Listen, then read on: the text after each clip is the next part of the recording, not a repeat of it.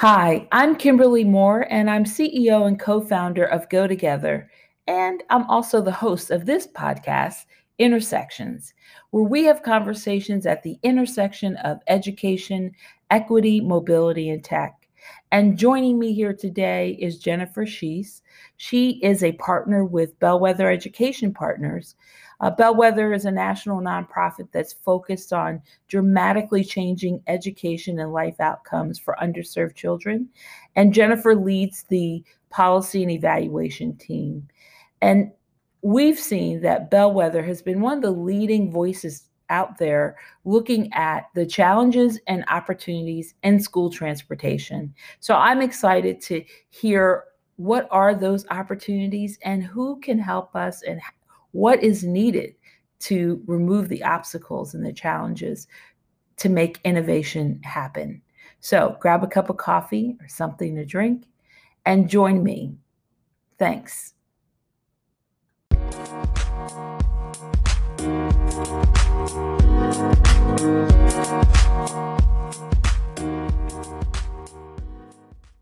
Jennifer, Hi, how are you? I'm doing well. How are you? Good. Well, we have a lot to talk about and not a lot of time. Very good. This podcast is really talking about the challenges and opportunities of student transportation. And I couldn't think of anyone better to talk with about this but you. Your organization, Bellwether Education Partners, really has done some extensive work in this area, you being a principal author of different projects. And I thought it would just be great for those listening in to learn about what is really happening in student transportation, because most of us just assume that kids ride buses to school and everything is well. And if I go to a school under the new school choice program, all is well, I can get there. But these aren't exactly the truth.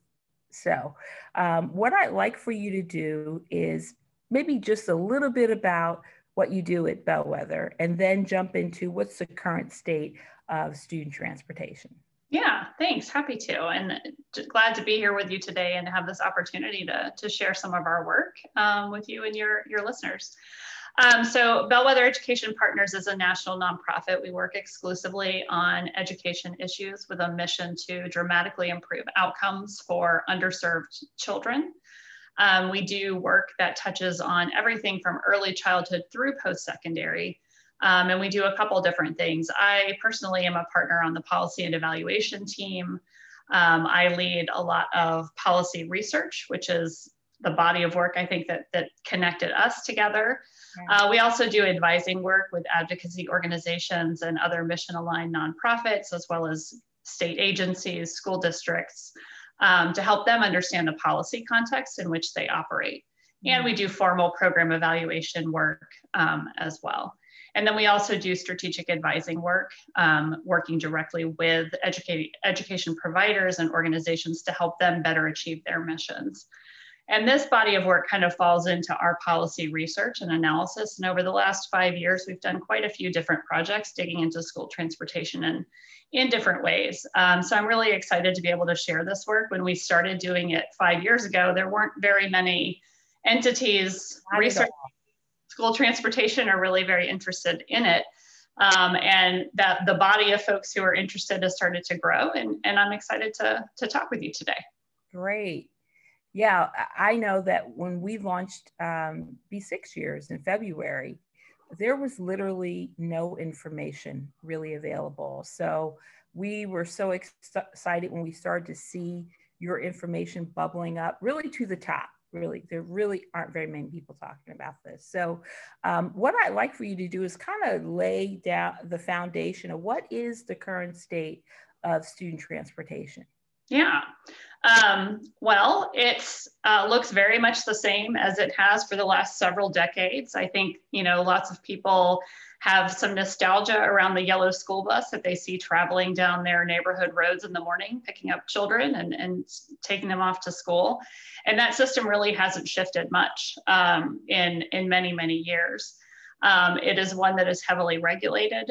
It is subject to regulations basically from every level of government. The federal government essentially regulates bus manufacture and safety standards. So the federal government determines what a school bus is and what all of the safety features and the engineering that go into that school bus must be.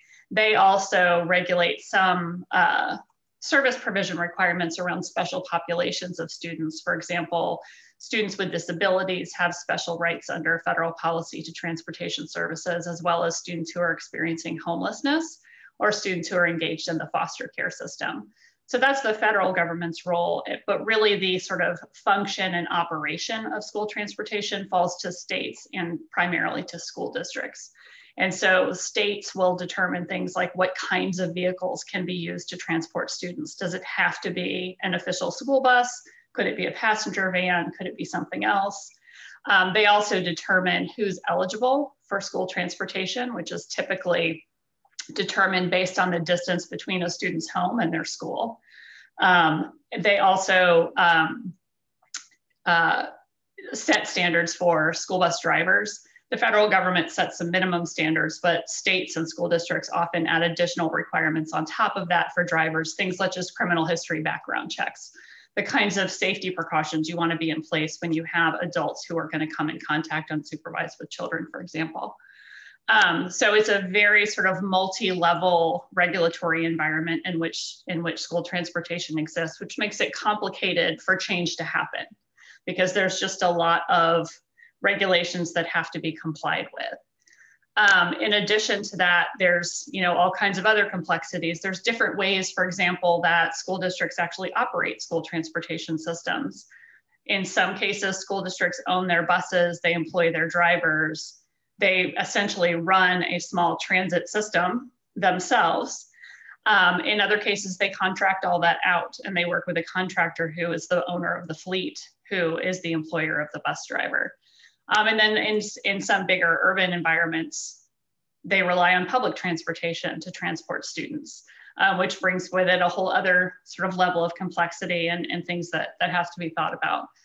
And then in addition to that, I mentioned that school transportation as a system hasn't changed much in decades, but school has changed quite a bit.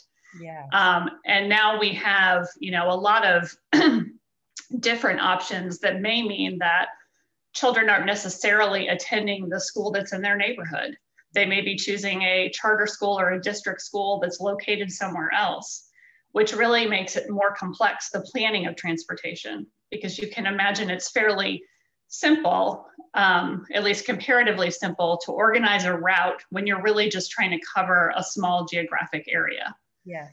When you start thinking about students crossing town versus crossing the street to go to school, and they're going in different directions and next door neighbors may be going dramatically different places, that makes the sort of organization of the system and the routing much more complicated for school districts. So that landscape has changed with the advent of charter schools and other school choice options like open enrollment within districts where kids can choose a particular program. For example, maybe there's an arts program at the high school across town that they want to attend and they have that option now. That wasn't necessarily the case, or at least not commonplace 30 years ago. But our transportation structures have very much kind of adhered to that model. They're starting to evolve, but it has been a struggle. And it sounds complex already. What about the funding? Where does the money come to cover all of those options? The funding primarily comes from a combination of state and local resources. And what that balance is between state and local varies significantly from state to state. In general, state funding for school transportation has been pretty stagnant over time, which means as costs have increased, local school districts have had to increase their portion of that funding. And one other additional sort of complication in school transportation is that one of the primary cost drivers in transportation is fuel. And as we all know, fuel costs vary month to month, year to year. They can be very unpredictable. And so that introduces some real unpredictability in those school transportation budgets. And you see school districts struggling with this. Boston, a couple of years ago at least, was spending upwards of 10% of their operations budget just on transportation. And you see in rural districts, for example, who have to buy a whole bus for what may be a very small number of students. They, suffer from diseconomies of scale in their systems. And you can see rural transportation budgets taking up as much as a quarter of their operations budget, which is money they're not spending on teachers and instructional materials and other supports for students. Yeah, so what I'm hearing from you is the current landscape is not only the buses themselves being operated and maintained, but the regulatory environment in which all that needs to happen, and then the additional complexity of school choice, really, in an environment that was set up for 30, 40 years ago. So innovation, which is what we're focused on, what you're inspiring people to look at, can be difficult in that kind of scenario. If you had to pull a lever of the fastest innovation, what do you think that might be? I mean, I think the first place I would look is data. There's, compared to the types of data that public transit systems, for example, typically collect, like the cost per ride or just simple ridership data, how many people are getting on our bus or on our train every day. Transit systems typically know that. School districts often don't. They often don't track ridership at all. More and more districts are doing that. So let me be clear. It's not that they don't want the data. They just haven't been collecting it historically. But absent data about how your system is being used, makes it very difficult to plan the most efficient and cost-effective system. Because you can imagine if you're planning all of your routes around how many kids might ride the bus, but not around how many kids actually do ride the bus. Yeah. That can make a real difference in how much money you're spending. And then, there's some other, sort of more technical sort of utilization types of data, like idling time, for example. There is a piece of equipment that you can install on a bus that'll track how much is that bus just sitting on the side of the road, but turned on, and how much fuel is being used.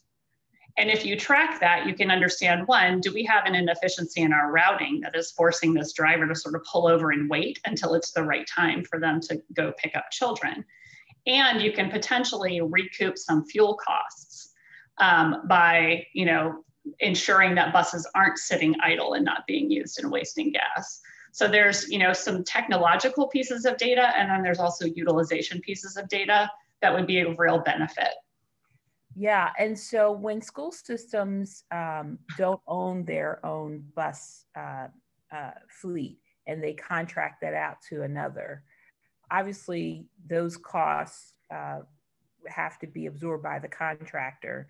And that would obviously drive up costs for the school district at large. Are those systems, those data systems, they actually, sounds like they might belong to those bus companies and not to the school district. Is that a Well, there are school districts who do some of that data collection work. There are some that have instituted, using technology, like giving students a card that they tap when they get on the bus to just track, like, that has the side benefit of some of those systems connect those to an app that parents can see, so they can see when and where their student got on and off the bus. Yeah. So they kind of know, okay, my son just got off the bus. So I should expect him to walk through the door in the next 10 minutes or whatever. So some school districts are doing that.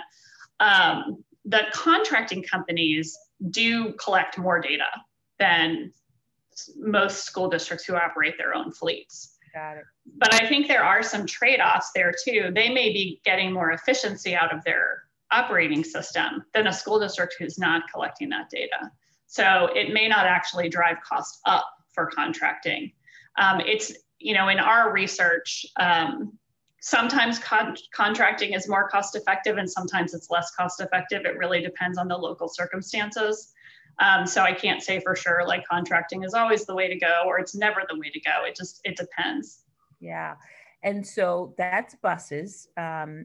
You've mentioned a lot about the regulatory environment around students who are experiencing homelessness and are engaged in foster care, which is a higher cost of transportation, because oftentimes some of those are out of school time. Some kids need to come in later or need to have specialized buses in order to come to school. So we know those costs are going to be high. So that's buses. Obviously, there's more to transportation than just buses. From what we've seen and largely collected from your data, a lot of parents drive their kids to school. Yep. And I think the numbers you guys have are like 54% drive their kids to school, and the remaining either walk or take public transportation. And so the impact of parents driving to school. Yes. What's your thoughts on that? Yeah, I mean, it's a really interesting question. It's obviously probably one of the least efficient ways to have kids get to school. And we have not yet, this is a question we're very interested in being able to answer, but kind of what is the relative environmental impact of multiple personal vehicles versus one diesel bus? Jennifer did such a great job really laying the foundation on school transportation. And she had so much more to say that it made sense to make a part two to our conversation. And so next you will hear about the other ways that students get to school and what are some of the obstacles to innovation. You see, school choice has really opened up the door to many opportunities for students, but they're not really opportunities if you can't get there. And so we'll talk about that next. Thanks for joining us.